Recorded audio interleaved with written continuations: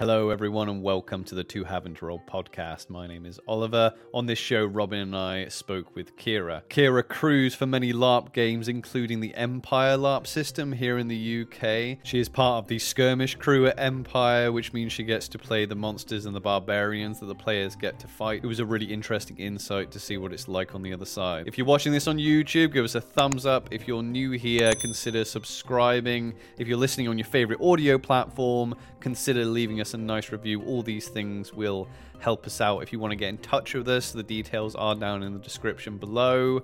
And with all that out of the way, let's get into our conversation with Chira.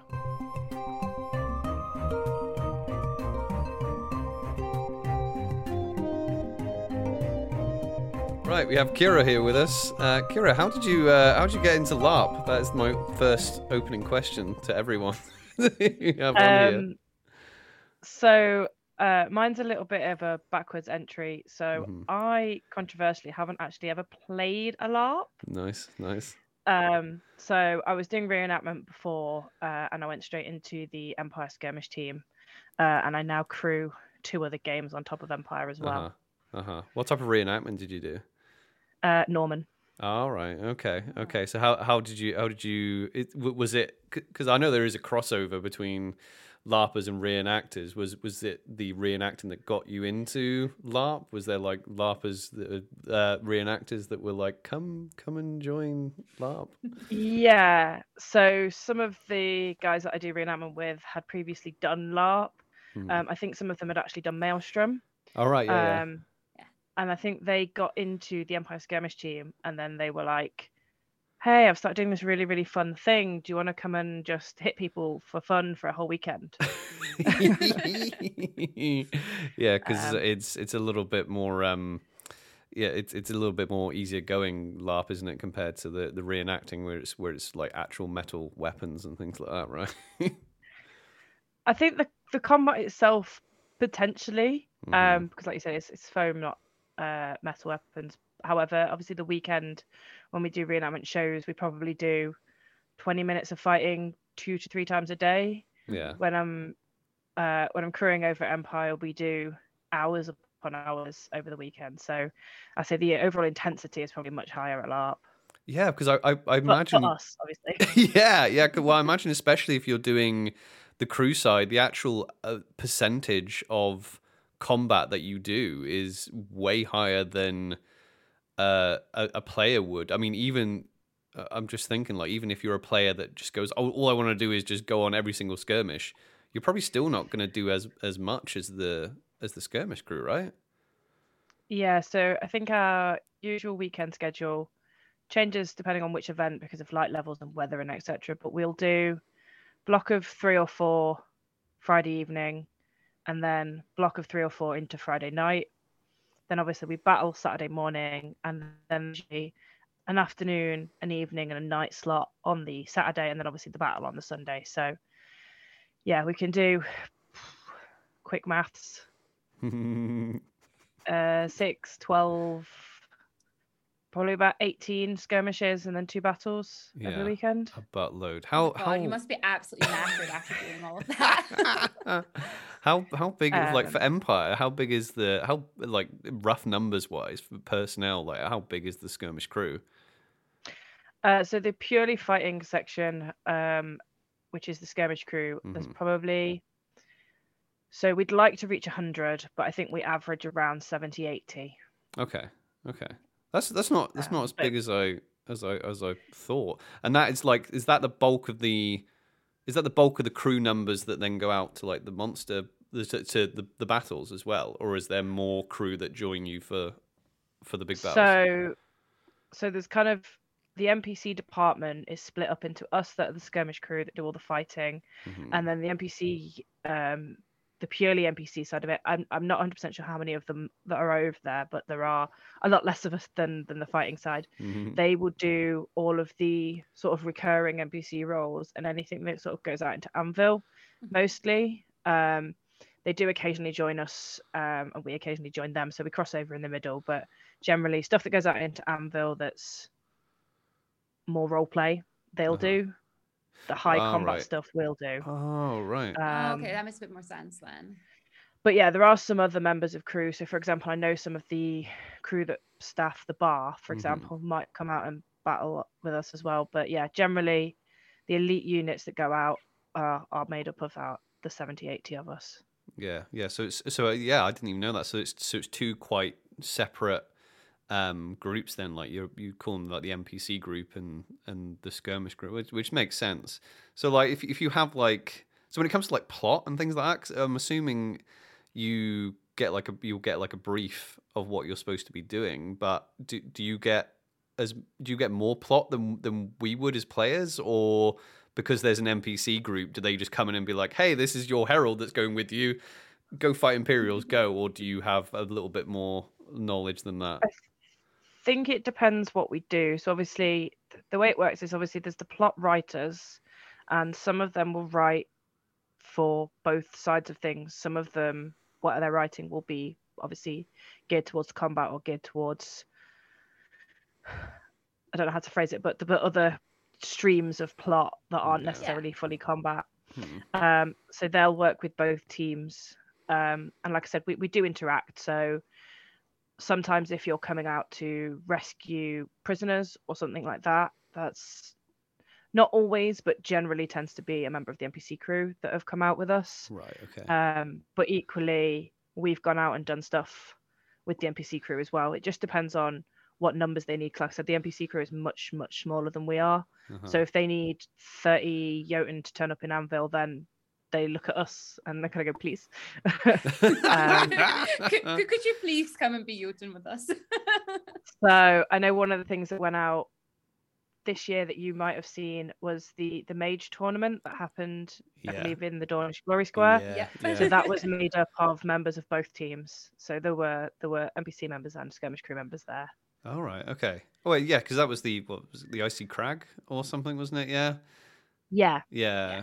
Oh, you're all right. Yeah, because that's it. When sometimes you get like heralds and things like that, I always go, okay, well, is that skirmish crew? So that's. So one question I had for you, like you said, oh yeah, because I'm assuming you get to play like lots of different like Jotun and you get to play everything, right? So if someone's going, right, I want to join skirmish crew, I'm interested in that type of thing. Does PD provide kit and things like that for all the different monsters and that? Yeah, so when you join the skirmish crew, the monster tent that we work out of has loads of stuff in it that is just for skirmish crew to use, or NPCs if they're coming out with us. So when I started with a very, very basic base layer. So I had a linen under tunic and some like black leggings and stuff. That's basically all I had, and some boots. So there's sort of different coloured tunics to throw on. There's a little bit of armour. We used to have mail, but we don't anymore because no one was looking after it, so it just turned into rust. Oh dear. But yeah. So I'm assuming you have your own leather armour. Yeah. So I'm assuming you have like your own thing that you'll start building up, because like you say, is the whole group a little bit like yourself? Is there most of the people skirmishing like full-time skirmishers at Empire, or do you get people that dip in and out? Yeah, so the skirmish crew at its core is all, when we turn up for the whole weekend. Like I said, there's occasionally extras from other bits of crew that don't play, because I think depending what role and crew you do, for example, the gate crew, they tend to do the gate job and then go and play for the rest of the weekend, because obviously they're not being given plot. They're just standing on the gate. I say just, we appreciate everything they do, but in terms of the plot, that they're on the gate, so they're not getting involved in other bits of the game, so they can go and play as a character for the whole weekend. Obviously, as an NPC or a skirmish crew member, you're getting, like you said, you're getting fed bits of plot that you wouldn't have access to as a player. So you can obviously leave and go and play, but what they ask is for you not to sort of dip in and out. It's to pick one or the other for a significant period of time. That's fair enough. Does it become a little bit like I know you haven't played, but you know that you obviously know the game quite well. If you're having this select amount of people constantly doing the skirmishes, I imagine, do you not get a little bit like your own little nation, like your own little group in there? Yeah, so I think that's one thing about the skirmish team is we have as much fun as the players do, and it's important that we do. Otherwise, it would be really boring for you lot to go out and face a bunch of miserable monsters. Yeah. So yeah, the skirmishing for us is our game. It is our weekend. So everything that a player puts into it, we would put into it from the opposite side. So aspirational kit and improving role play and all of that, the skirmish crew are trying to do every time they turn up. Yeah. So obviously, you were saying about playing different monsters, different barbarians and things. Do you have one like that you really prefer to play? Like, do you really like being Druge or being Jotun? Is there one that really stands out to you? So I think it depends on the scenario. Generally, I would say I prefer to play Druge. And I've put a lot of effort into my mage armor. So if you've been out and caught sight of a Druge wearing very fluorescent green mage armor at any point, okay, that's me. Oliver's recognizing it. Druge. I can send you a picture over afterwards if you want. Oh yeah.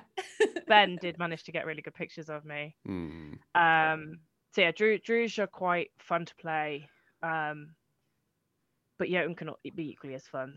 But they're the two I've played mainly. So I joined in 2019. Okay. So I've played a little bit of Grendel, but not loads because obviously the peace treaty came into effect that year. Which I think is up soon. So. Yeah, as far as I'm aware, it runs out at E4 but needs renegotiating at E2. Yeah. If I can remember the wiki properly. So we'll see. I wouldn't mind having a little because we've not actually come up against Grendel, have we, Robin? Like you said, for the reasons you just said, Chira. Yeah, no, not at all. Yeah, but I would like to. Thing is, like in character, I want to just keep fighting the Druge. Out of character, I don't want to keep fighting the Druge. In character, I'm like, all the Druge must die. But it'd be cool to like mix up maybe a little bit. Yeah, I mean, like, it's weird because I quite like fighting the Druge. And I think it's because I've gotten to a point now where like I'm so used to fighting them that I'm just like, yeah, come on then. I've got this hatred towards them, which is like fueling my character. I don't know how I'd feel about fighting someone else, because I think in character, if Arnell was fighting someone else, she'd be like, I could be killing Druge right now. Why am I even dealing with you? Do you ever get to play any of the like the undead and things like that, like the wraiths and things like that? Is that? I haven't personally, but yeah, the skirmish crew will cover like the tortured souls and things like that. Yeah. I have played Valorn and some other ghosties. The one I've not done is I've not done any Thule. Obviously, again, the Empire's been at peace with them for quite a long time. So there are members of the skirmish team that have been there since the beginning. So they'll have done almost entirely Thule at the beginning. But like I said, I joined in 2019, so it's mostly been Jotun and Druge. Yeah. I mean, the Valorn are one that out of character quite terrify me, like just because of stories I've heard about Valorn skirmishes being like super deadly. I'm just like, but at the same time, this is the thing with skirmishes, right? I'm interested to hear your point of view, because all the players are always like, they're so deadly, and a lot of people just won't go on them because the rumor is that they are so deadly. But you end up missing out on aspects of the game because you go, oh yeah, I don't want to skirmish because I've got shit to do, and I could do with being alive to do that shit, but then you hear stories, people come back like, oh god, it was this, it was that, it was terrifying, and I'm like, oh, I kind of wish I'd gone. Are they actually as deadly? Are you guys briefed to be like, yeah, this is like, try and give them high threat, or is it just you just do what you do and sometimes people die? I think for us, because a lot of the crew have been playing now for a long time, and we play as these every event, they are like our characters. Yeah. So we can drop into the different nations. So obviously, if we get told to go out and be Druge, we can sort of switch into what we feel the Druge would act like. Equally, if we then switch over to doing Jotun stuff, it will be a different style of fighting. So I think we try really hard to give the players the flavor of what they're going out there to face. Yeah. So it's not the same thing all the time. It is definitely flavored to the briefs that are written for each of the individual nations. Yeah, because I definitely appreciated that. But that I think there was a little bit of issue at E4 when we fought the Druge on the Sunday battle, because like I'd skirmished against the Druge, and like you said, the Druge brief, the monsters that I was fighting in that one we did at E2, Robin, where we were fighting the Druge, that like the Druge were acting like the skirmish crew were acting on the brief of the Druge, that they surrounded us, and then they realized they were like one-on-one with Dornish Knights, and then they went, "We've got them surrounded," and then we were like, "Now what?" And they were like, "Run away!" And they were so that it got in your head, oh, this is what Druge do. They they like to run, don't follow them in, but don't follow them into areas if they won't. Yeah, they'll taunt, but they won't fight you one-on-one. But then I think there was a little bit of like, it was a little bit jarring on the Sunday because the obviously the player base who were monstering weren't as like au fait as you guys over in the skirmish crew of how Druge act. Do you ever find that if you're like monstering, that you're like, oh yeah, now the players are playing the Druge, maybe it's not how we would play it? I think one thing is that the Druge are, what I would say is the Druge are harder to portray in a big battle because the site's so small and the battles have got to such a large size now that it's difficult to put that kind of flavor in all the time. Yeah. However, the other thing I would say is if you read the wiki about that Sunday battle at E4, you were facing a surrounded force. So as of the Winds of War, the Druge armies in that area had been completely surrounded. So sometimes there are bits of flavor, obviously, that the crew are given that the players might not necessarily have. Yeah, you got to have it. You got to have it. You got to have it make sense, I guess. But that's what I mean. And there's not really a lot of time to brief the players either. Like we've played, like we've monstered as Jotun and Yagara like every single event we've done. And the brief is very it's brief. The brief is brief, when you go in there, so it's like, right, it's Jotun, they like this, they don't like this, right, go fight, so it's you can't is a tip I give people. I think it's way more fun if you monster, if you're a player and you're monstering to monster to the brief, because it's way more interesting than just going in suicidal, And I'm sad, my Yagara's died now. I got attached to her over the first few events. I was just monstering as her. Yeah, so one thing I will say is obviously and this might be why people have the sort of ideas and the rumors behind it, but obviously when you go out on a skirmish, it is the skirmish team as a unit that you're facing. Yeah. When you come out to battle, what happens is the 70 odd of the skirmish team will be split up, and if there is an elite force on the battlefield, we'll get put into that, and then the rest of us will be split up to be unit commanders, area commanders, runners, and things like that. So we don't actually fight necessarily as a unit on a battle. So that might be one of the things that makes it feel a little bit different to battle or to skirmish, because when you skirmish, you're facing a cohesive unit. It would be similar if we took everyone in Dawn and split them into twos and sent them off with a group of random players. Sometimes that happens on the battlefield, by the way, with Dawn specifically. Sometimes you'll see just one Dornish person like just leading, especially on that Sunday battle when we had 7 nations. There was times where it was just like 2 or 3 Dornish people and a load of other people. following them. When But we've it- adopted these people. Obviously, I get what you mean, yeah, though. Yeah, it changes how you act, because you're like, I don't know these people, I don't know how they fight. Yeah. Let's just make the best of it. yeah. Yeah. Is there ever any like? There must be a little bit of competitiveness as well with the players. Like there must be a little bit of, oh yeah, we got them there, you know. See, I don't know, because I've not been a unit commander in a battle, so I don't tend to lead the players in, so I tend to stick with skirmish team and other roles. Yeah, so. no, I mean, like in the skirmishes, do you, like, because obviously, like you said, you're a cohesive unit, you know. So there must be a little bit of competitiveness when you get a load of rowdy players coming through that gate, and you're like, yeah. Yeah, so like I said, we, as a majority, we do tend to play. So the barbarians are us playing. Yeah. So we can get just as invested in the barbarians as you guys do into your characters.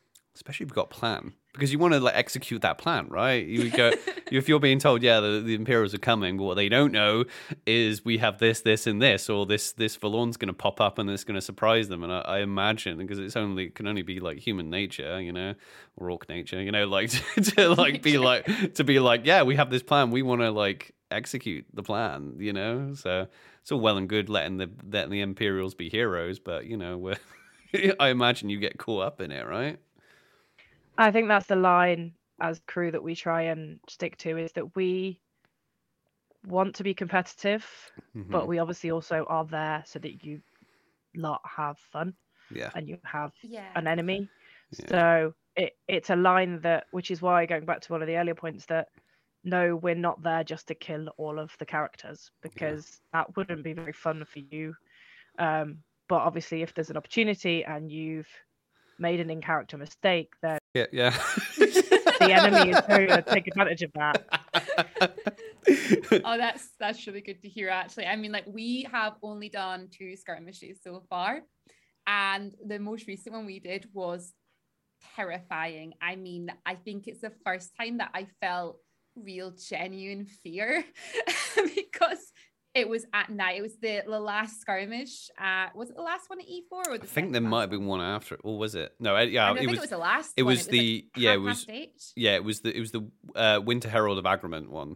That was so it was on the Friday night. Yeah, that was our first night skirmish we've ever done, and I don't know how you as a crew like do those like nighttime skirmishes like one after the other, because that is exhausting and terrifying. It must be as exhausting for the skirmish crew, right? Yeah, so I think obviously we get to know the area a little bit better, so it's probably slightly less terrifying for us because we know where things are. We've had chance to go out and see where things are positioned. Sometimes, not all the time. But generally, so yeah, it's probably not quite as terrifying, but yeah, it is interesting fighting in the dark, and the E4 is usually the worst for it. So it's usually the darkest at E4. Yeah, because it can be. I mean, say like what? Did you ever have like safety concerns and things like that when you're fighting in the dark a lot in those trees? You're constantly out there. Yeah, so what you'll usually notice is that the plot writers and the guys that organize the timings of everything are very conscious of that. So if we're doing some stuff in the woods, that will generally be the late evening slot, not the sort of night slot. Yeah. So that'll be sort of the 7 o'clock slot, and then your 8-9 o'clock stuff will happen out in the open where it's likely to be lighter. Yeah. The only time that might be taken into consideration on any other way is if it's obviously pouring it down with rain. Yeah. They might opt to do some stuff in the copse rather than in the open. But yeah, they do take all of the light and weather considerations into how they plan the timetable. Yeah. You mentioned weather. I don't know if the weather's really bad. They change it a lot. But if it's spitting with rain, there's one thing. There's one luxury I guess you as a skirmish crew don't get, that the players get, is that we can just be like, I can't be asked going on that skirmish. But I guess it's raining. Yeah, I guess you have to do the thing, right? Yeah, there have been times where we've been stood in the woods or in the field or wherever, and it's pouring with rain, and we're stood there, and then the refs get the call to say no, no one's coming. But the thing for us is we tend to go out. The way our timetable works is we tend to go out in blocks of 3 or 4. Mm-hmm. So if we're going out for a Jotun skirmish, Mm-hmm. we're likely to be going out for 3 Jotun skirmishes in a row. So if the players call off the first one, we still have to stay there to see if they turn up for the second or the third one. Oh, really? Oh. Yeah, so the skirmishes are usually, for the players, they're usually timetabled for about 20 minutes. Mm-hmm. And if you ever have a look into the timetable, Uh-huh. you'll notice that they'll run back to back of the same thing, but for different plot, but it'll be the same nation, if that makes sense. So Oh, right. Okay. you'll have Yeah. one set of Jotun skirmish going somewhere, and then you'll go through the gate to do a different Jotun skirmish. But obviously, it's the same crew. Yeah, I sat get in the you. same bit Yeah. of the woods. So Yeah. It's the same. It's like we're just different Druze, but it's the same. Like yeah, you say, so it's the same players in playing. character, that's an entirely different Yeah. set of barbarians, but they're the same crew. So if the players cancel the first or the second one, we still have to wait out there to see if they turn up to the later one. See if they turn up. Yeah, it has happened. So, what do you folks like? Do you have a where's your like base then? Like for most of the weekend, where you get ready in that? Is that So do you know as you come through the battle prep where all the armor's laid out when you Yes. come through to Yeah. battle? Mm-hmm. So there's the massive marquee off to the left of that. Okay? Yeah. Huh. Yep. So that's the monster tent. So that's where all of our communal kit lives. So stuff that's owned by PD, like the weapons and the armor, that all lives in there. And then that section behind that marquee is all sort of camping. Uh-huh. So out of character style camping, which is where we'll all stay. And then you just hang out there, and I'm assuming you, excuse me, and then I'm assuming you kind of have to. I'm assuming you have to like distance yourself from the players enough, don't you? Because you can't really like. So we do get what's called R&R characters. So after we've finished with the skirmishes for the day, which tends to be about 10:30, 11 at night, we can go out into Anvil and play as a character. That's cool. So obviously there's certain things we can't do. So we can't take military units or fleets or things like that. We can't do anything that'll influence the game, particularly with any of the background knowledge. Yeah. But in terms of going out and going on a pub crawl or doing some sort of minor role play stuff, we can go out and do that. Yeah, that's really cool. I didn't even realize that, but I guess that makes sense, because otherwise you're finished all your skirmishing and then you're just like, well, wish I could go for a pub crawl. That's what I thought like, oh yeah, you've done all your stuff, and then you're like, oof, and then there's like parties going on in the field over there. It would suck if you couldn't head over there. Yeah, so we'll still have characters on the system. My character is a marcher, and we can still have businesses and manor sites and stuff like that to get money from PD. So yeah, we can still come out and do stuff in Anvil. Oh, that's pretty cool. That's really cool. Yeah, I had no idea about that, but I guess like that makes a lot of sense actually. Do you find that, because like you said, there's only, 70 of you on the skirmish crew. Do you find that a lot of your characters, a lot of your actual game, do you spend that together as well? Do you have that sort of interaction, or is it quite separate from your skirmish crew? I think there are definitely groups that sit together and groups that sort of split off. So I know a lot of the skirmish crew have friends that are players, so obviously they'll tend to just go out and find their friends.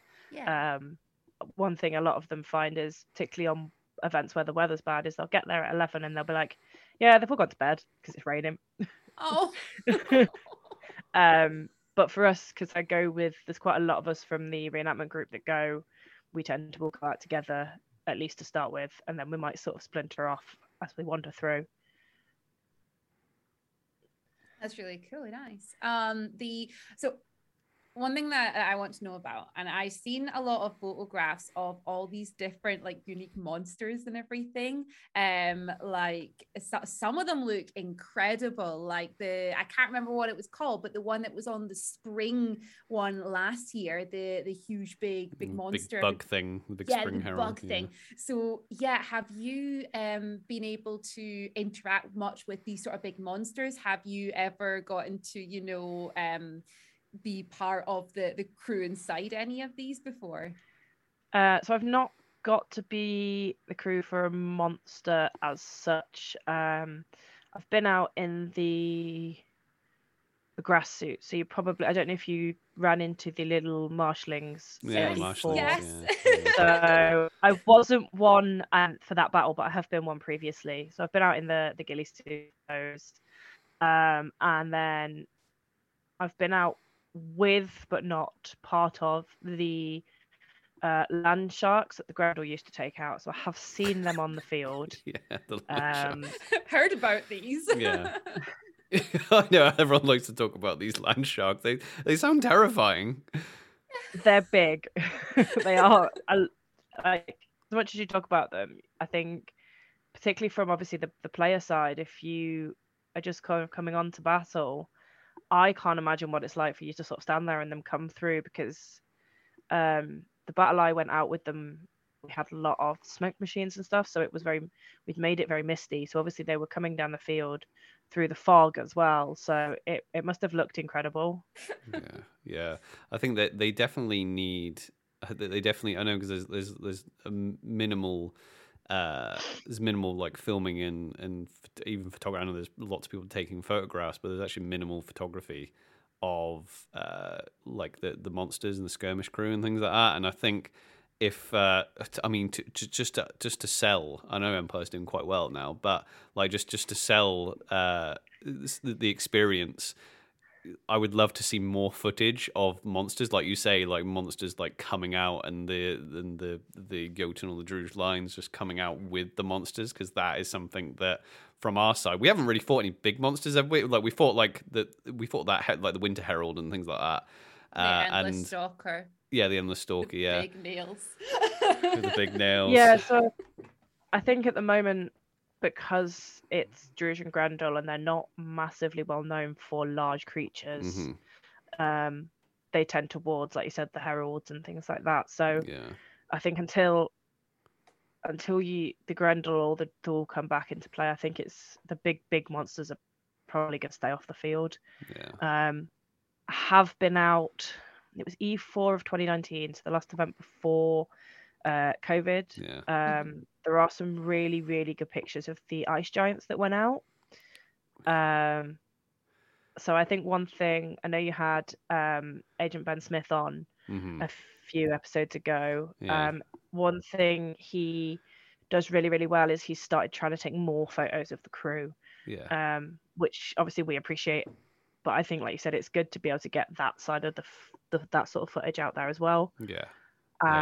So the sort of the closest I've got to, it's not a monster as such, but I don't know how much of the storyline, because you'll have monstered them, but I have played Isa Winterborn. Okay. To see is one of the Jotun Yagara warband leaders that went out E3 and E4. Okay. So you'll have been on the field with us. Yeah. We've done Jotun Yagara every single event. Yeah. So this is actually her banner behind me. Nice. I was gonna ask about the banner, because I'm like staring at this banner and I'm like, so what's this from? yeah. So well, that's really cool, because I guess if you're not going out as a unit, as a skirmish crew in the battles, that's really good, because it kind of mixes it up for you, doesn't it? Like it means that you're fighting in these small elite units usually in the skirmishes, but then in the bigger battles you're like, oh, this is where I get to like do a bit of leading or a bit of running or something like that. It kind of it changes it up for you, doesn't it, a bit? Yeah, and there's usually slightly different stuff. So any of the elite sort of heralds, monsters. That's all usually played by Skirmish crew. So yeah. I think I know even I can't remember which event it was, but there was some heralds actually sent out to the players' side that you had to bring onto the battlefield. They were also Skirmish crew members. Oh, really? Oh, Okay. nice. Yeah. Oh, that's well, it makes sense, I guess. Makes sense. Yeah, who's herald? Was it Jaharis's herald or something like that? I can't remember. Yeah. I'm not like I rely so much on other players to feed me plot. It's unreal. Like one of the Phil, who plays one of the Dornish generals, he like did an amazing thing this morning on YouTube. He like did like a 5-minute rundown of the Winds of War, basically, just being like, yeah, okay, this has happened, and that's kind of it. And I'm like, oh, thank you, because there's so much that goes on, right? So I'd say we've got similar sort of mirror images in the Skirmish crew. So there are some of us that will go and read every single bit of Winds of War, Winds of Fortune, to know what's happening in the wider story. And then there are others that will just turn up and be like, so tell me what's happened, please. Yeah. What am I doing? Yeah. Bullet point why I'm here and what's happening. But to be honest, sometimes I try. That's the thing, is it like I try quite a bit now. I'm like, I'll try and get into the plot, and I'm like, right, okay, I think I know what's going on now, and I still get like completely left behind with some conversations that people have, and they're just like, oh, this, and this, the other, and this nation's doing that nation's doing that, the Jotun are doing this, and the Druids are doing that. I'm like, I don't know, just point me at the enemy. I think that's one of the really incredible things about Empire is that there is so much plot running over each other all the time. Yeah. And some of it's years long. So there'll be threads of plot that some players have been chasing for years. Yeah. So I think, yeah, you're never gonna, as a player, as a character, you're never gonna know all of the plot, I think. Yeah. So. You know what? I was thinking about this the other day, like the wiki, because like you go, right, I'm going to try and figure out what's going on. But it's like picking up and going, right, I'm going to get into the Justice League comics or something, and you go up, you pick up an issue, and you have no idea. And it's like, oh, well, to understand that, you need to have read like Young Justice, issue this to this, and to understand this reference, you're gonna have to read Aquaman, and to get this reference, that's what it feels like. It feels like you go in, you read like one thing of the Winds of War, and you're just like, okay, well, to understand this, I'm gonna have to try and figure out the history here, or who this is, or what that is. So I wouldn't like. I think there's a lot of us out there that feel the same. So I think the best thing to do is just that sort of information, but it's okay not to know it all, I think. Yeah, and it's exactly the same on the crew side. So there are some crew members that have been on the crew since sort of year one that all know a lot of the background plot and what's happened. Yeah. Obviously, the newer crew members will be like, well, I know what they've done in the last year, but haven't gone and obviously looked at anything prior to that. Yeah.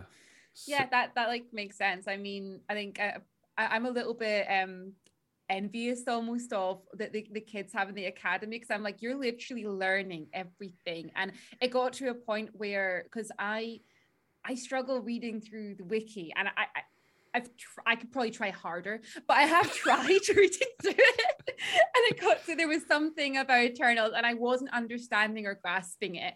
And I think it was E3. I sat down with one of the kids who I knew was really into Eternals, and I was like, I need you to explain everything to me. Their explanation was perfect. I was like, right, now I understand. Yeah. Well, that's the thing. You need to. It's totally fine not to know anything, and we've said that so many times. Like, you don't have to know anything. But like, I think Robin and I are like getting into the stage where we kind of, for what we're doing in the field, we kind of need to know some stuff. Like, if we go, right, I'm going for this hat, I better actually know what is going on. Otherwise, people aren't going to listen to me. I need to study now. And it's exactly the same. Like I said, I keep saying it's the Skirmish team is basically a mirror of everything that happens in the field. So again, there'll be some of us that are like, right, I want to and need to understand more of what's going on because I've been given this specific NPC role, or I'm just more interested in it. I want to be able to role play what we're doing better. And then there are others that are like, just tell me what I'm doing and point me in the right direction. Yeah.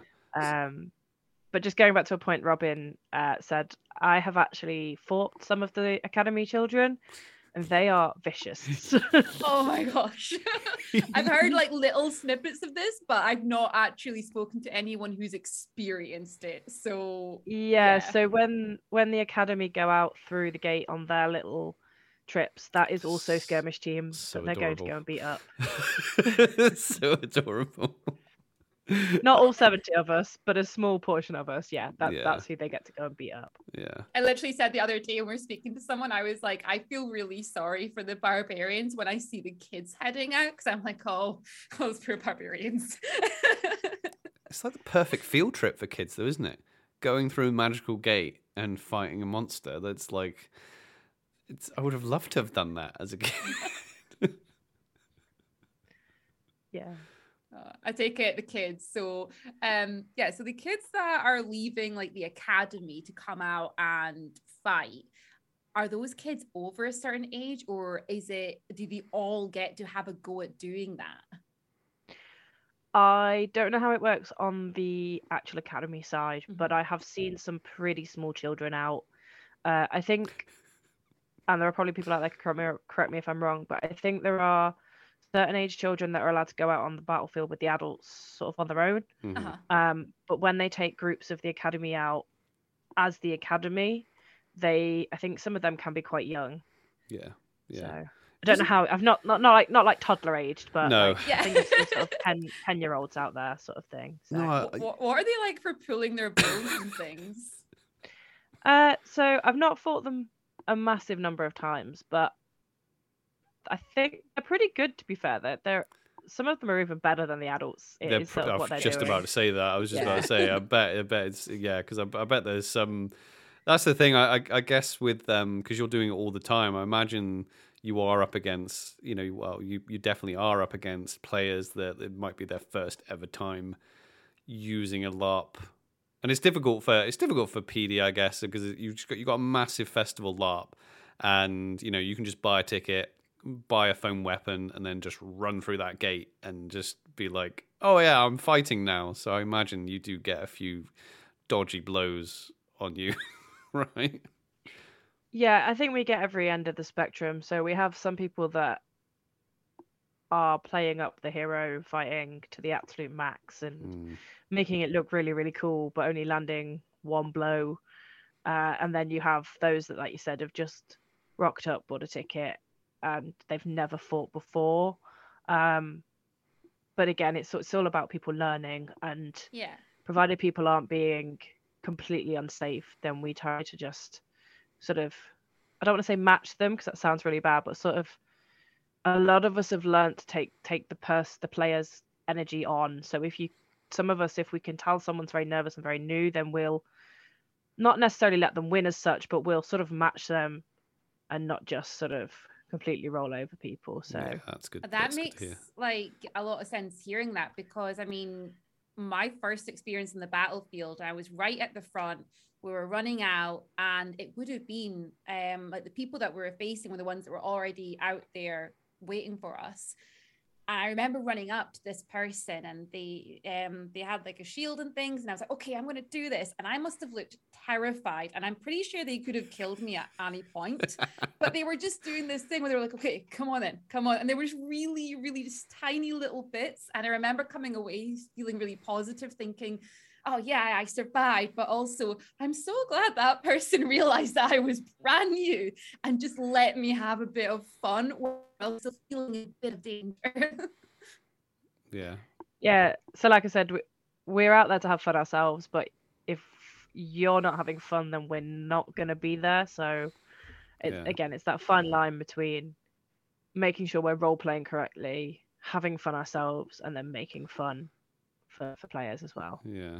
Have you got any highlight stories from skirmishes or anything? Has there been any times where players have just done the weirdest things, or like as Imperials or something? Have they come through the gate and you're just like, what are they doing? Yeah. So there's been some moments when before we go out for a skirmish, we'll get a small brief from the plot writer, Mm-hmm. and it'll be, okay, this is where you are, this is who you are, this is what you're doing, this is what we expect the Imperials to do, or sort of this is what we've told them their objective is. And so there's been a couple of occasions where we've been told that their players coming to meet us are going to try and do something stealthily.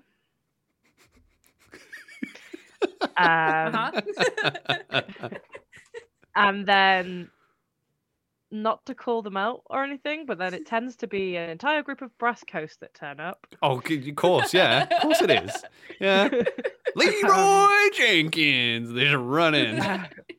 With the bells on. Jingling. With their bells on. Hear them coming a mile away.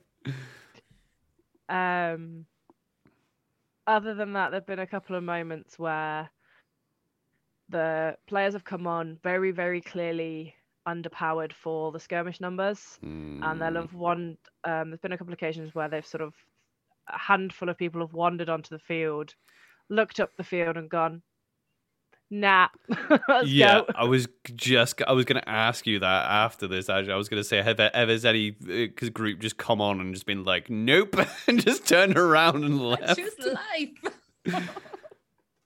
Yeah, I think it tends to happen when they either come on and find something they're not expecting, or if they've deliberately come through under the numbers. Yeah. Which doesn't happen very often, particularly now. I think over the last year, again, not being on the player side, but from what I've heard, it's actually the opposite. There's generally people queuing up and can't get in. Yeah. Yeah. But pre-COVID, there were a number of times where the numbers that wanted to go weren't at the number that had been specified. So they thought, well, we'll go out and give it a try anyway. And then they walk out and they're like, there's 20 of us and there's clearly at least 50 of them. So I don't like this. Yeah. Well, yeah, we had I feel like that changed even in the time we've been doing, like at the start of last year. Because I remember E1 and E2, E1 especially, because it was like the first time back. But yeah, E1 and E2, there were people like coming around being like, oh, we need numbers for the skirmish. And then there was like one or two occasions where people came around to like the glory skirmish, like, oh, we desperately need more people, Yeah. And yeah, E3 and 4, it just wasn't a thing. It was the opposite. Every time we went to a skirmish, there was like people just being turned away. To the point where you were walking up because you were going to be on the skirmish and it was already organized that you were on, and people were just like trying to tell you, they're like, oh, skirmish is full, and we're like, oh yeah, we know because we're going on it, you know. Yeah, because I remember like that night one that we did. My character needed to go on that skirmish, so we were on this list of people who were going to be going on, and yeah, like Oliver just said, you know, we got there and then there was lots of people being turned away, lots of people saying no, it's full, and the person who was, you know, leading it was going around counting and checking on the list and everything, and even then there was just so many people crowded around just trying to get through, because I think we needed like 50 people, I think. Yeah, what is the actual, Chira, what are the actual numbers supposed to be for the players? Is it just dependent on the skirmish, or is there an actual number that has to be? Yeah, so it depends on what the plot writers have written. So basically what will happen is the skirmish crew that turns up, the sort of 70, 80 of us, sometimes we'll get split, a small group will get split off, so 15 to 20 might get split off, and they'll actually run to different skirmishes at the same time. So that's why you might see the numbers change. So sometimes you'll be asked for 100 and sometimes you'll only be asked for 60. Yeah. And that's usually because there are less of us available at that time. Yeah.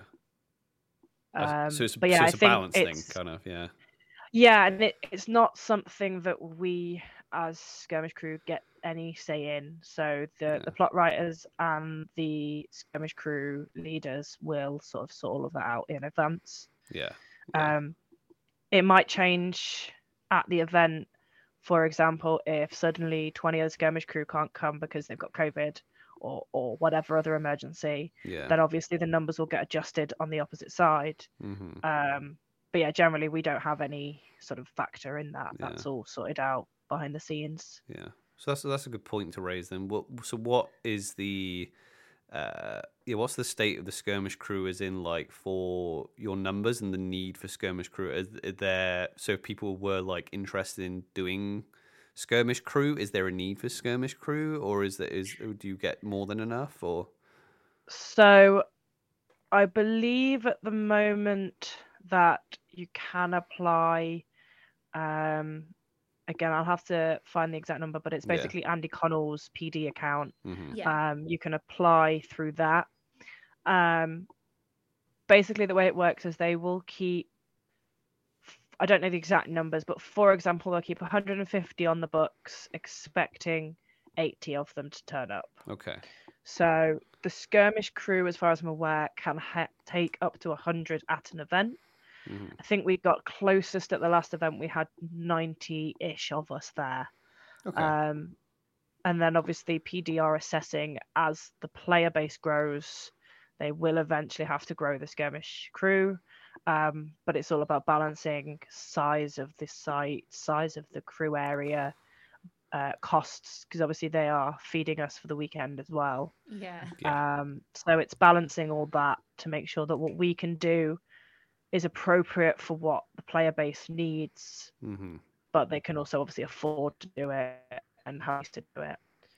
Because that's a when you're saying like 80 to 150, that's a tiny fraction of the player base, which is like people are saying like 2,500-3,000 people like players, and it's like that's a very small fraction, and you've got to keep.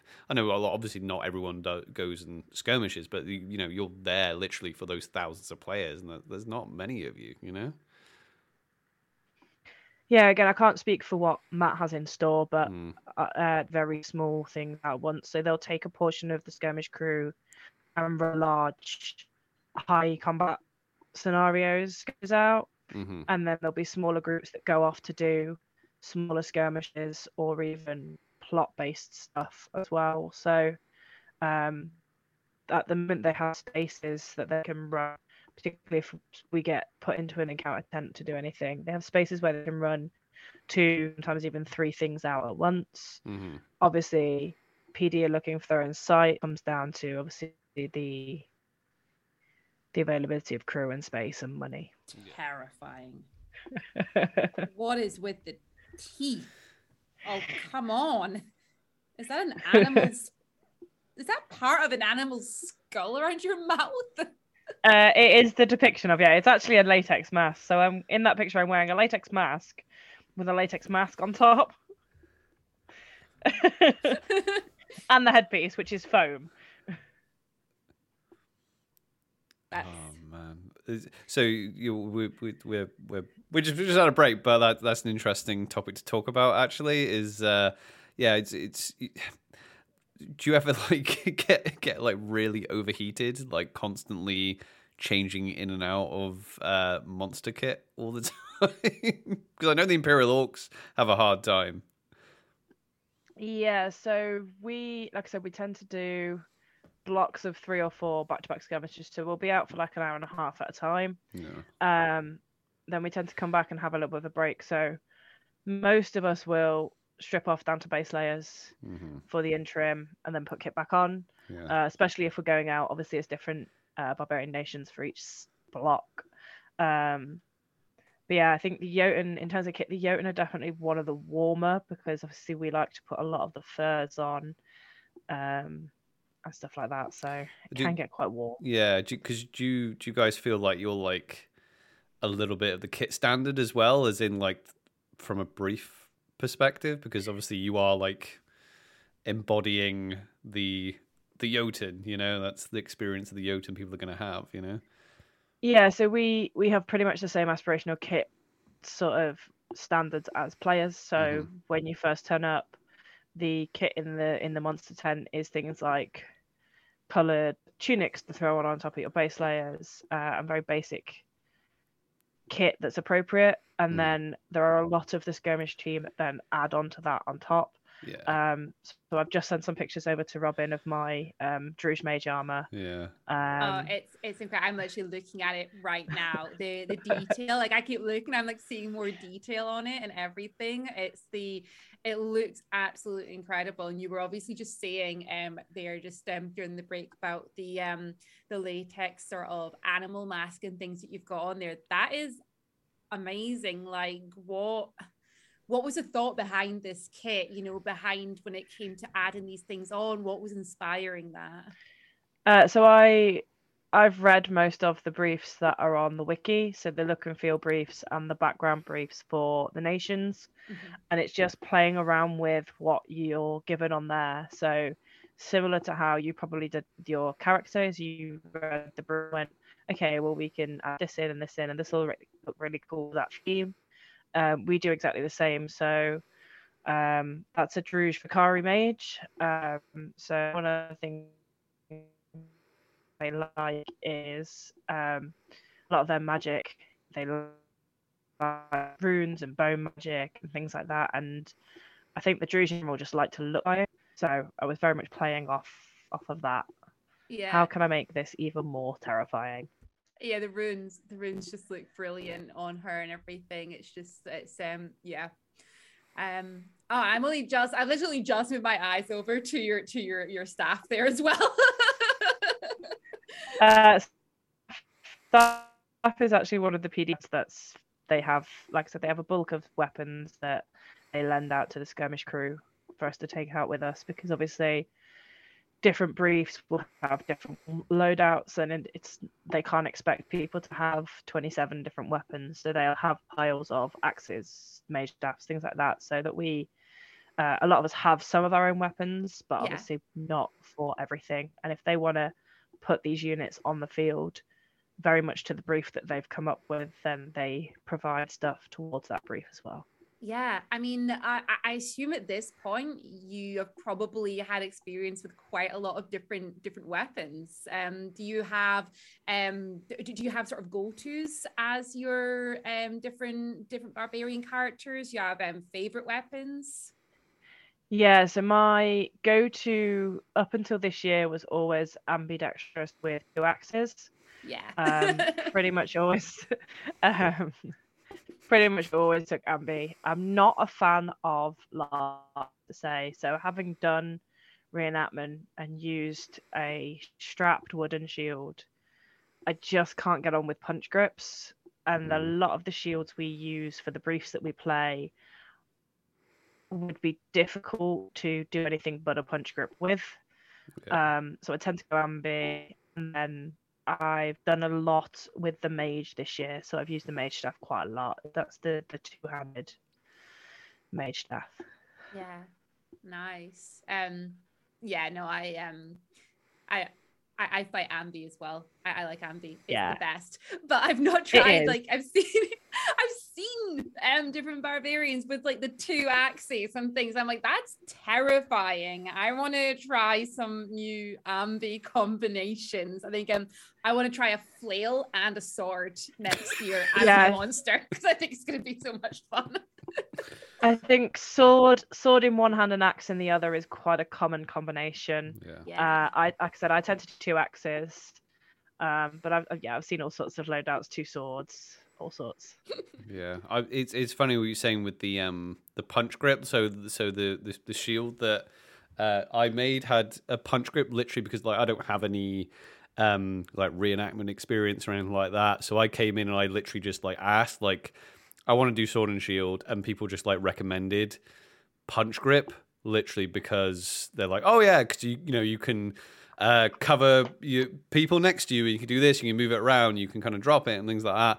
But after fighting for a year with the punch grip, I'm now like, I think I want to make one that straps to my arm that's more of a heater shield that's not like huge, because that thing is like, it's almost cheating, this thing, right? So and that's why I made it those specifications, but the way I found that I'm fighting, I'm not like in a shield wall a lot, I'm like running around a lot, which isn't great having this punch, because it's like it's like carrying like an umbrella that's like fully open sometimes. You're running around with it and it's just like in the way and it's like catching the wind and people like walk by you and like ping, like they ping off it, you know, and you're like, ah. Yeah. So I can see what you mean, but it's I don't know Yeah, whether they've gone. Sorry. I was just going to say, I definitely think if you're looking at making a shield, to look up the way they are strapped historically. I think it'll definitely be more comfortable. Yeah, because some of the ones I've seen made, even the like the I don't even know what they're almost strapped, aren't they? So it's like you put your arm through and they strap, but it's like it's straight across. Whereas like if you look at the way a lot of shields was strapped on from Real, you'll be able to tell me this. They're like at an angle, aren't they? They're like up, so it like sits diagonally across your arm. So I've got a shield that's similar to yours, but that's strapped straight across, and I don't like that either. It's better than a punch grip, but it's not. Yeah, because the strap across, you have to do this to have it in front of you, you know. Whereas I think if it's on that, I think maybe it's because it's just easier to make that out of foam, because if it's straight across, then you've actually got brace, because that's the ideal thing about the punch grip, and these is like you brace the foam with it, so because you make a little archway. So the foam doesn't do this, but I guess if you've got it at an angle, it's more difficult. I'll figure out. I'll try and figure out how to do it.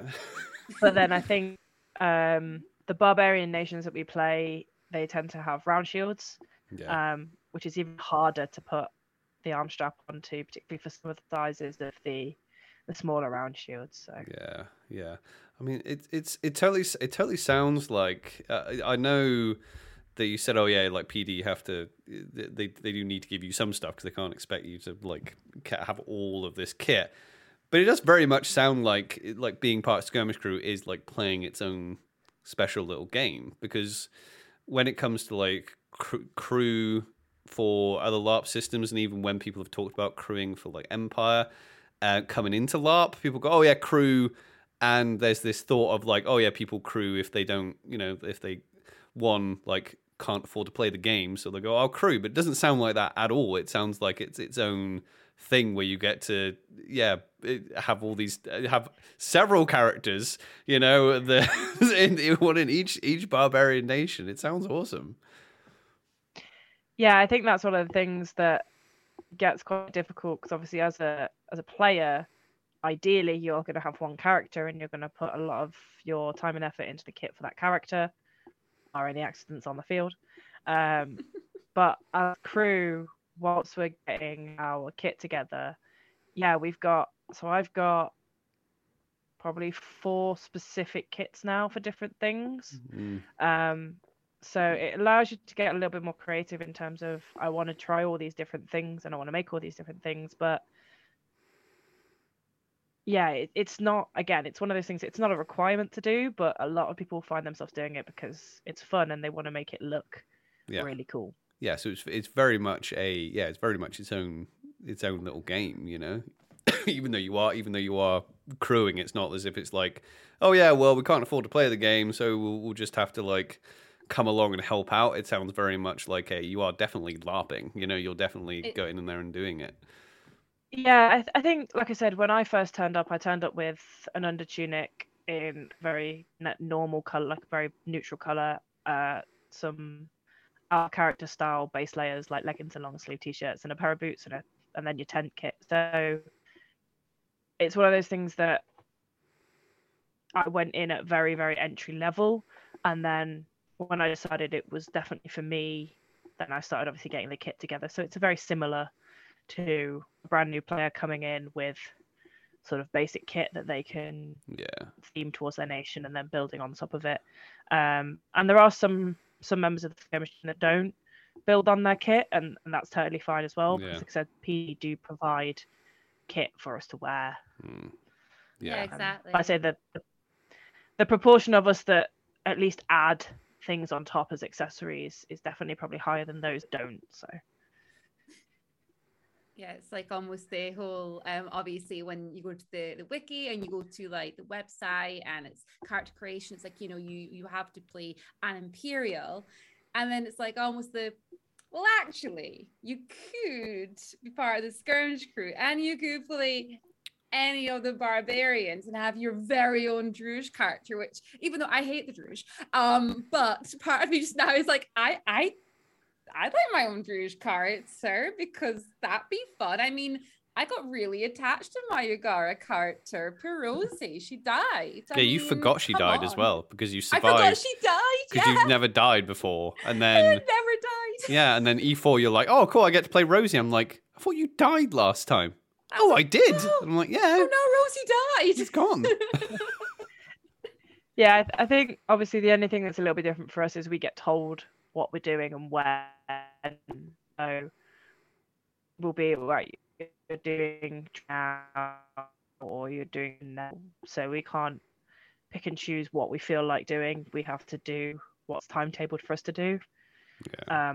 And obviously there are things we can lean towards, especially with the way the barbarian nations are set up. Each of the barbarian nations are very different in terms of their flavor between each other. Mm-hmm. But then inside each nation, there are obviously the different units, which again have their own little flavors as well. So if we're going to be Jotun, we can usually choose between the different units of Jotun that we want to be. Oh, that's cool. So we'll usually get told, right, you're going to take this unit and this unit out. So you get at least a little bit of a choice.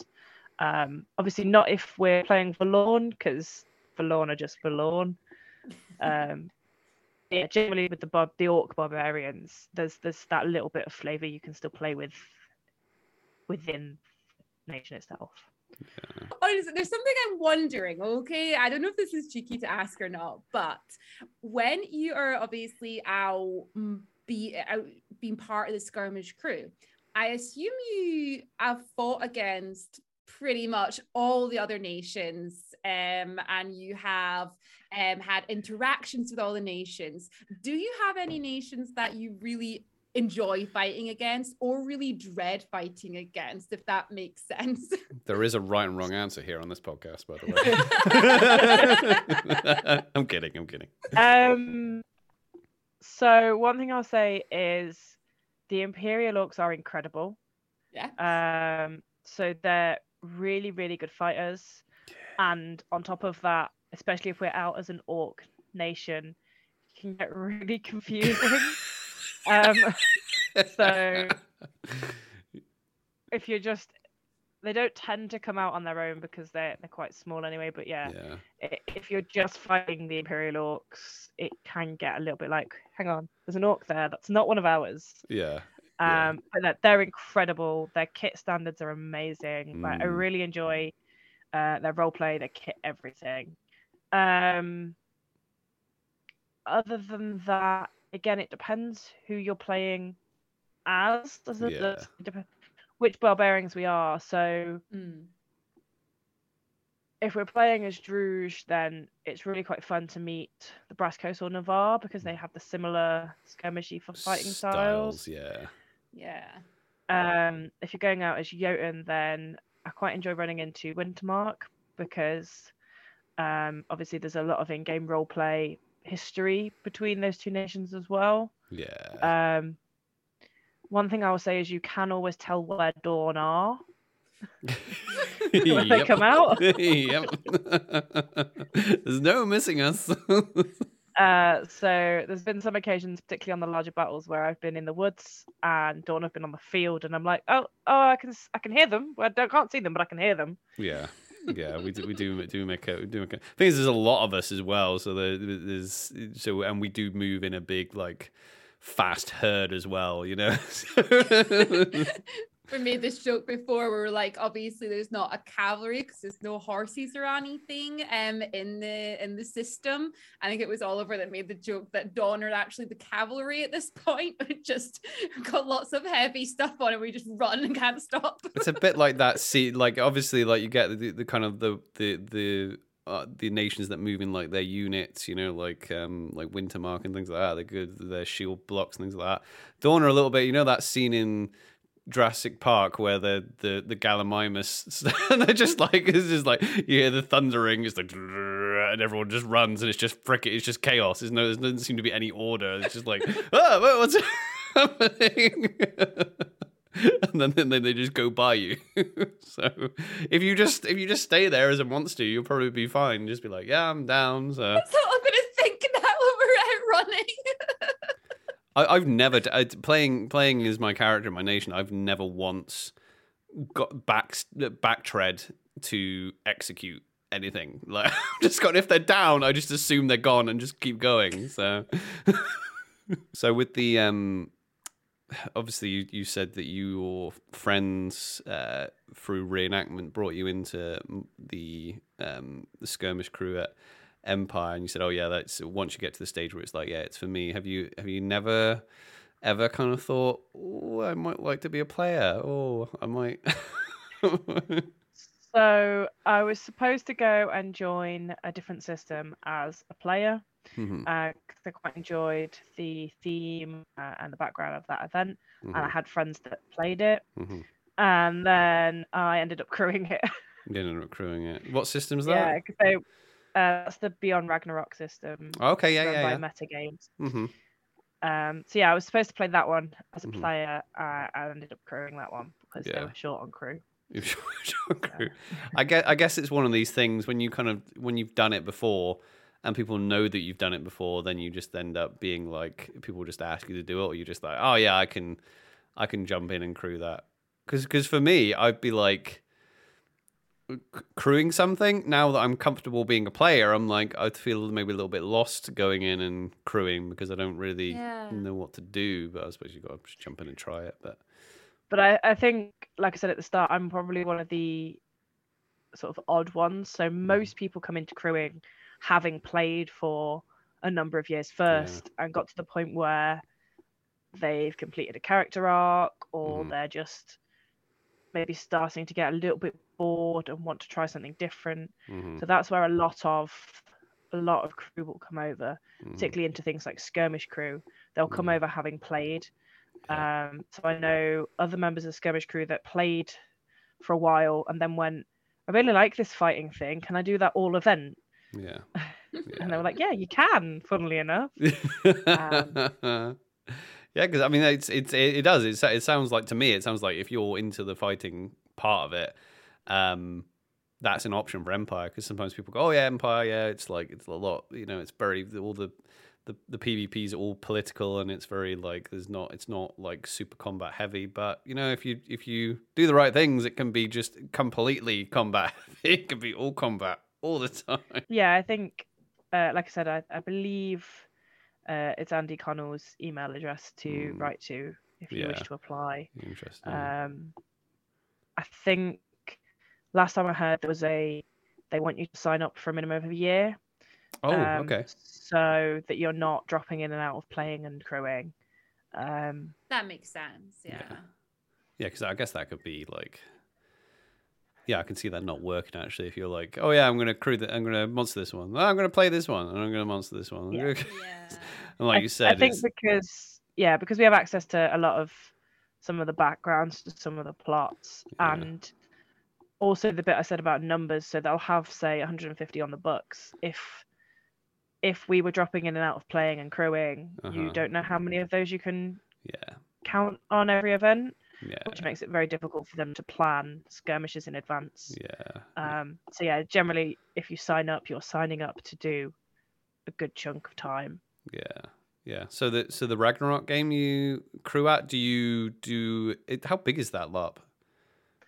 So that's a compared to Empire, much smaller system. So I think there are, I believe there's over 100, but not particularly bigger than that.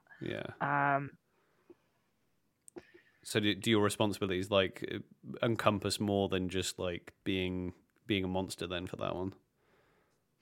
No, so I'm part of the monster crew for that one as well. Because it's a smaller system, obviously the crew is smaller as well. So there are, earlier when I was talking about the NPC crew and the skirmish crew at Empire are two coexisting groups that are separate. At Ragnarok, those groups are much more intertwined. All right, so it's kind of one team that some of them will do more NPC stuff, some of them will do more combat stuff, but they're generally one big team there.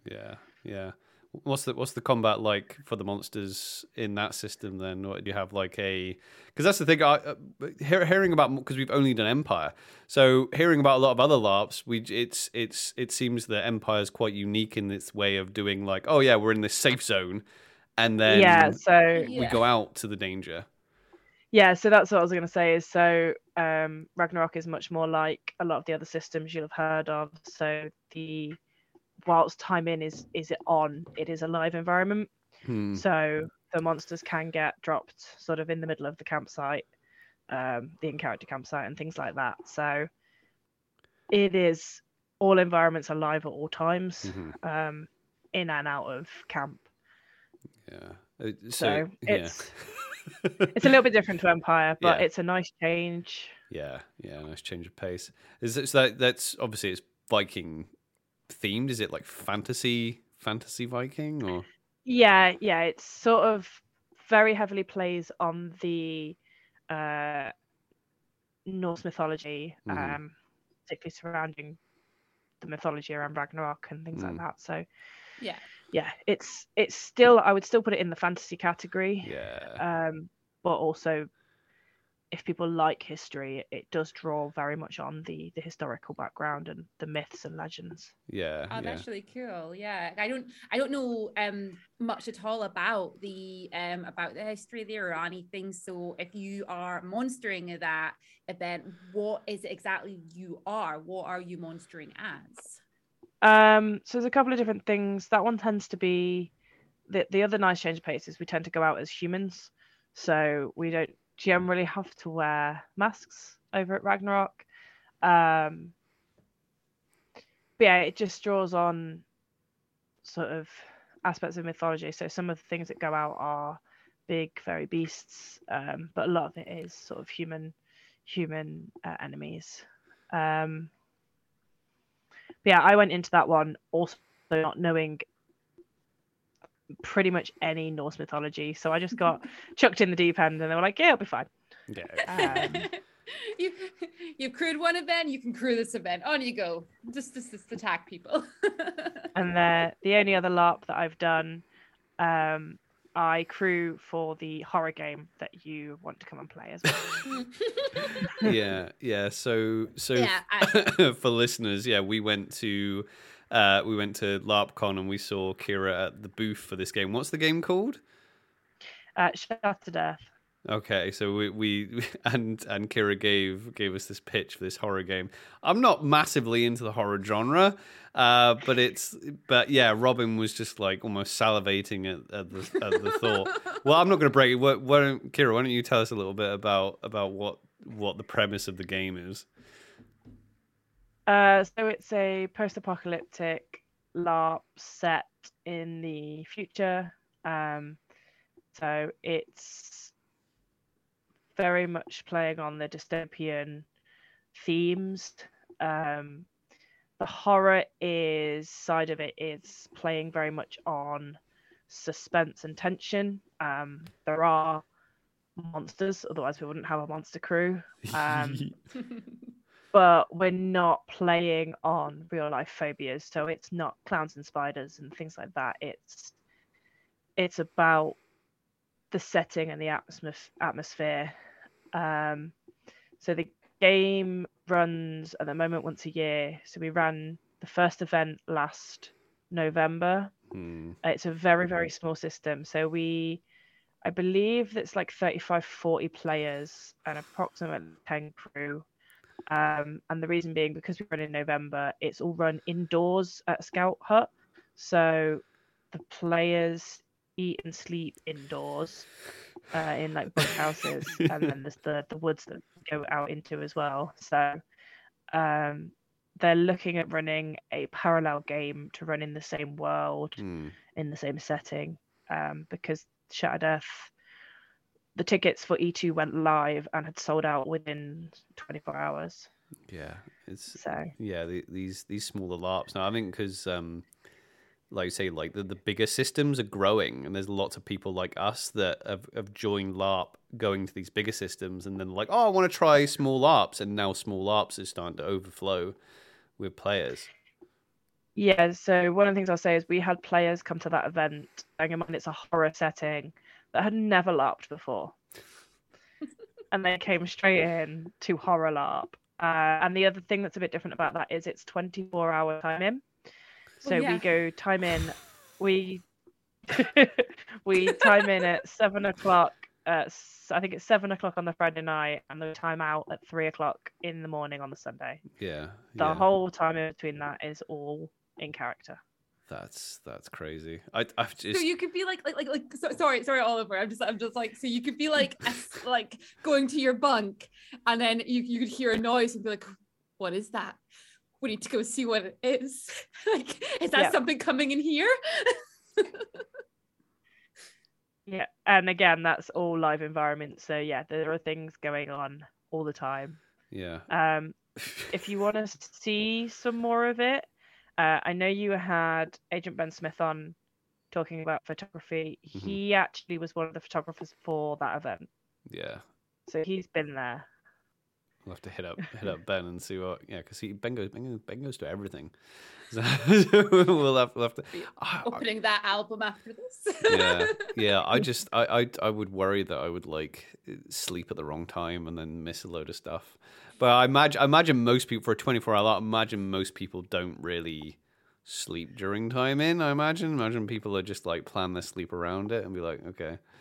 So that is the theory of the timeout at 3 a.m. in the morning, so that people can sleep and decompress before having to drive home. Yeah, because otherwise Oliver, you're not going to sleep. No, but you know what I mean. I'm just like, I have if I imagine as soon as you're like, oh yeah, I feel like a nap. You're not going to want to miss anything. You're going to get FOMO to hell, aren't you? You're just going to be like, I'm just going to go sleep over here. And usually, because I've done this at Empire, the biggest mistake you can make is go, I'm just going to go have a lie down or a nap, because then you end up just like sleeping until like morning. And then you go, oh, I missed everything that happened. And everyone's like, oh my God, that was Rafe's in the camp last night. I'm like, all right, okay, awesome. I was asleep. So that's the one thing for me for Empire is that although I really, really enjoy crewing, some of the stuff that I hear players talk about of what happened in Anvil, I get a little bit jealous. I'm like, oh, I wish I could have like been there and seen that. Yeah. Because obviously most of our game happens out on the battlefield and stuff, so we don't get to see anything in Anvil until 11 o'clock at night. Yeah. And although there's still stuff going on, it's not the big sort of headline events. Yeah, I mean that is the thing, because Empire is very just like role play heavy, but yeah, but very non-combat role play, political, religious, and dotting about and drinking, and the interactions are where most of the like role play interactions are where most of the game is at Empire. Because you can play Empire and get like a ton of game without doing a lick of combat whatsoever. So I get that point of view. Mind you, like Empire, in fact, actually, like you were saying, that people came to a horror LARP for their first time.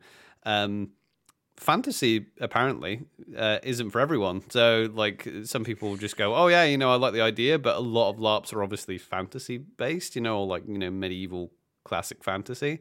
A lot of people aren't interested in fantasy, so I guess a lot of people go, I want to try LARP. I don't like fantasy. It didn't surprise me actually that they would go, oh, I'm going to try this horror one because I love horror. Yeah, and like some people have said before, it's like just being dropped into a video game sometimes. So I guess it's the same thing there. It's just a different genre of video game that you've been picked up and dropped into. Yeah. But still, it's quite a tense situation to go do your first role play. I mean, some people thrive. Well, I think you're gonna find out what it's like, because I think Robin's already sold on the idea. Yeah, like I'll be going if anyone wants to come with me, because I'm gonna do. I'll do it. I'm not like. We'll get to 3 a.m. We'll be like, okay, it's time out. We're going to bed. You'll be nudging me every 2 minutes. Oh, but did you hear that? No, it's fine. It's gone. Monsters are gone. No, I think it's back. Well, Chira was showing us this real, like, you were showing us this real cool, like, these cool little puzzles and things like that you can do at the game, right? With like you can take samples and things like that, and actually look at them under the microscope and do little like puzzle type things. I thought that was really cool, but it did like remind me a little bit of like an escape room thing, and Robin's like obsessed with escape rooms, and I just won't do them. So I think that's why. So you can go and do one for like 3 days instead. It very much, that's what I mean. I was like, oh, it sounds like it's just the frustration of an escape room. With a monster. But with a monster to come and get you. Mind you, I think. Go on, sorry, Chira. I think it's, although it's on a much, much smaller scale, it's similar to Empire in some ways that there are obviously bits of the game that you can just ignore if that's not interested to you. So if you don't want to play the little puzzles, you don't have to play them. You can just be the one that stands at the front with an axe. Yeah. Be for the next thing to turn up at the door. Yeah. So like when you were when you were like selling us on it, I was like, oh, you could like play. This is just sort of what I've kind of taken while I've been thinking about it since you've told us about it. I'm like, you could play a scientist in a way, and you can just be the one who is decoding these and looking at it and giving this advice to the ones that are off out to fight and things like that. And I'm like, that's just, I can have my own lab, but in LARP. I'll just be the paranoid guy from Aliens, just like, they're in the freaking walls, man. They're all around us, man. I'll play that guy. One thing I was wondering, actually, because you mentioned about the fact that there's a lot of things going on at Anvil that you end up missing out on. I know there's different things that happen in Anvil that, for example, at E1, we've got things like the Reaper in the League and things like that. Do the Skirmish crew are they involved in portraying any of those sort of figures that come into Anvil and interact in that sort of way? So it's entirely down to whether it's player ran or PD plot ran. Okay. So as far as I'm aware, the Reaper is now player ran. But if there are any plots that go out that are ran by PD plot, then we can go into those. So at E4 last year, I was actually one of Matilda Fisher's bodyguard. Matilda Fisher came into the Senate, and I was part of the bodyguard that came with her. So, you got to see that drama then. I didn't get to see it. I got to be in it. So we didn't actually get. The bodyguards weren't allowed inside the Senate. So Matilda Fisher and a single bodyguard, both of which were NPC crew, got to go and do the stuff in the Senate, because obviously that was a lot of talking and remembering the plot. Yeah. The bodyguard unit stood outside the Senate. So I think there were about 6 to 10 of us. Yeah. And you had to stand outside the Senate and be shouted at by very, very angry marchers. They shout when they're not angry as well, though, to be fair.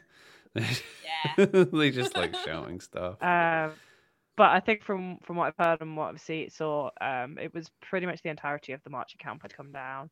Yeah. So it was brilliant. Yeah, they were riled up. They were angry. Yeah. So so like the one thing that that baffles me a little bit, maybe not baffles me, but like interests me now that I'm used to like Empire and I hear about other systems that they have like different rules for the combat, like especially ones that don't have like hit points and that. So the other games that you crew for, what's the combat like in those ones? Is it similar to Empire, or is it completely different?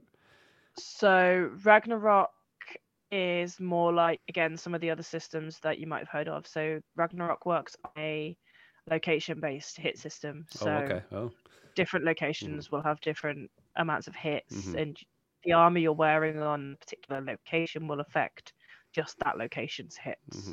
Yeah. And then I think they've got calls that go through armor but not take hits off, and then calls that take hits off both the armor and I don't have to worry as much about it because generally the monsters are going out with global hits. So Yeah. not always, but most of the Yeah. monsters go out with global hits, so it's easier for us to count. Yeah, it is. I mean, the one thing that I will say about, I mean, the global hit is straightforward. By God, mate, having like wearing armor. I mean, that's one thing I do like about the shield, right? Because the shield, unlike a big pauldron, a shield can take hits. Whereas, like, I've just ordered myself some fancy pauldrons because Dornish, right?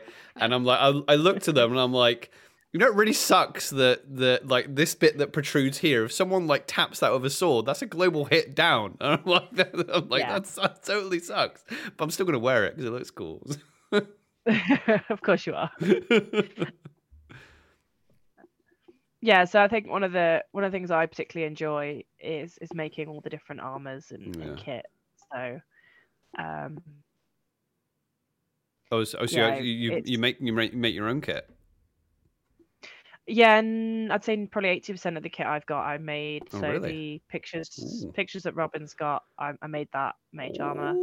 It's nice. Like, it is nice. It is green. When I said luminous green, You weren't lying.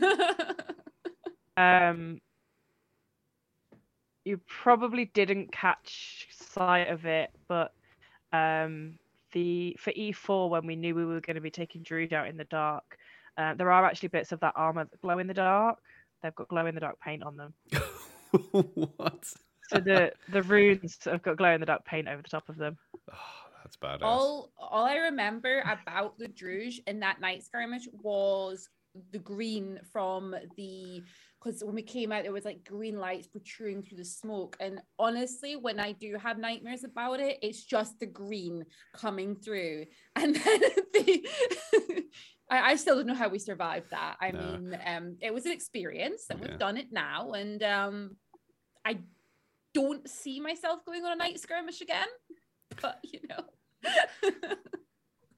So I think this is one of the things that comes back to what was being said earlier about our skirmishes actually as deadly as people say. And I think some of it comes down to what time of day and who you're going to face. Obviously, if you're going out at night in the dark to face the Druge, then that's probably more deadly than going out in the middle of the day to face them. So we probably wouldn't have gone anywhere near that. But because Robin had to go face this Winter Herald, for her test of metal, and it was like, oh, this opportunity's come up, and we're like, okay, and we like asked a few people, we're like, oh yeah, there's a skirmish, we're going on it, and they're like, all right, okay, what is it like? And they go and have a look, and they're like, well, it's at night against the Druge, and agreement's involved, and there's a herald. No. This sounds like suicide. We're like, well, we're going, apparently. So I know, it's when I was like going around being like, I'm going, is anyone coming? And then I saw looks in people's eyes just being like, I'm gonna have to go now, aren't we?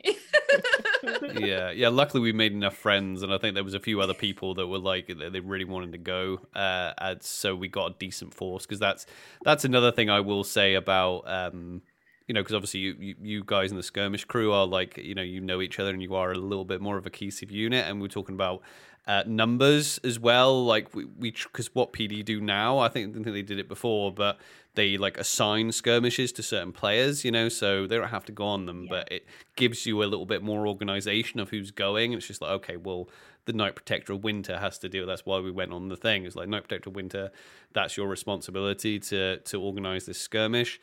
However, we did have like, I think we had like a few, I think like 10 or 11 like randoms like run through the gate. So that instantly caused quite a bit of chaos, because we were like, right, okay, we've got this plan. And then we had 10 players that just didn't know the plan. They're like, they didn't, I don't think they even heard of what plan was at all. And they just went running off, did their own thing. And because it was at night, and it was, there was a lot of confusion. Because that's the thing, that on that skirmish, I suppose because you guys don't really get the full effect, because I guess the whole thing is like faced at us. So where you guys were, that was where all the light was. Whereas from our point of view, you were just all like silhouettes.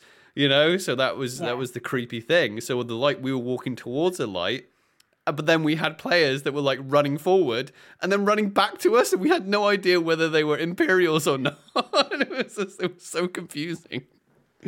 So yeah, I think that's we get similar effects where when, like I said, when we're out as orcs and Imperial orcs are there, so that we can find that quite confusing. But one thing I think it's been more difficult this year because we've taken the Yagara out a lot. The battles with the Yagara can get very confusing because it's like it's just humans everywhere. Yeah. So it's difficult to know which ones are on which side. And so one thing adding on to the thing you're saying about those night skirmishes is one of my good friends that's actually in my reenactment group was the plot writer for those sets of skirmishes with the night creature. So, Okay. so he found it really, he really enjoyed hearing all the stories come out afterwards. Oh yeah. Because he's like, I wrote that. Yeah. Oh, that's the thing. Even though we're like, screw that, not doing that again. The stories that we got from that, because really, like in character, just it was like a terrible time. Like it was just like, oh, that was so stressful, but in the best way possible. Like it was scary going to it. Like it went badly for us. It was just this epic moment of like we thought we were gonna die. Robin's character was just like running in danger, fought a big monster, and I'm like, right, okay, we need to get the hell out of here. It's our first time ever doing a night skirmish, and I'm just like sitting there, I just thought it was all Imperials around us. It wasn't. It was you guys all around us. And we were just like, I remember just running up, just being, I was like, right, Aaron, we need to go now, run. And I remember big monster. Well, I think is I hadn't been hit yet at that point, and I was just like, we needed to bail because the Imperials are halfway up the field, so we just need to just run and just hope we can outrun the Druge at this point. And I felt a couple of spears in my back, and I'm like, if I hear cleave, we're done for. We're done for. But luckily we made it back, and then obviously we were like possessed after that, so then the trauma didn't stop, after that. So it was traumatic. But at the same time, the stories that we've been able to tell after the fact have just been, it was just like a highlight. There was so many highlights just from going on that skirmish, Yeah, so again, that's what some of us like to hear as well, is stories from what happens after. Yeah. So some of those effects that come back with you into Anvil, we again don't get to see or hear about those necessarily. So hearing about it after the event of what actually happened and some of the chaos that ensued, it's really nice to hear as well. That's right, yeah, because that's the thing. I suppose we just like leave you guys behind, don't we? We jump through the Stargate and just like leave you all there, and you're just like, I wonder if they're going to die slowly of their wounds or not. That's one. Sorry, go on. Oh, what I was to say is, I think because of where the battlefield is and also where the monster tent is, whichever place we are, if you've gone back through the gate with, so for example, at E4 when you went back through with the effect that you had, we could hear the chaos. Obviously, we don't get to see it, so we could hear the fighting as you were coming back through the gate. So yeah, we sometimes get to hear stuff going on. Yeah, no, that was something else. It was the fact that we came back through that gate, because there was a skirmish before that as well, and it was quite busy around the Sentinel Gate before that, because I think there was like issues coming out of that one. But by the time we came out of that skirmish, and like Robin and I were like the third or fourth people to come home.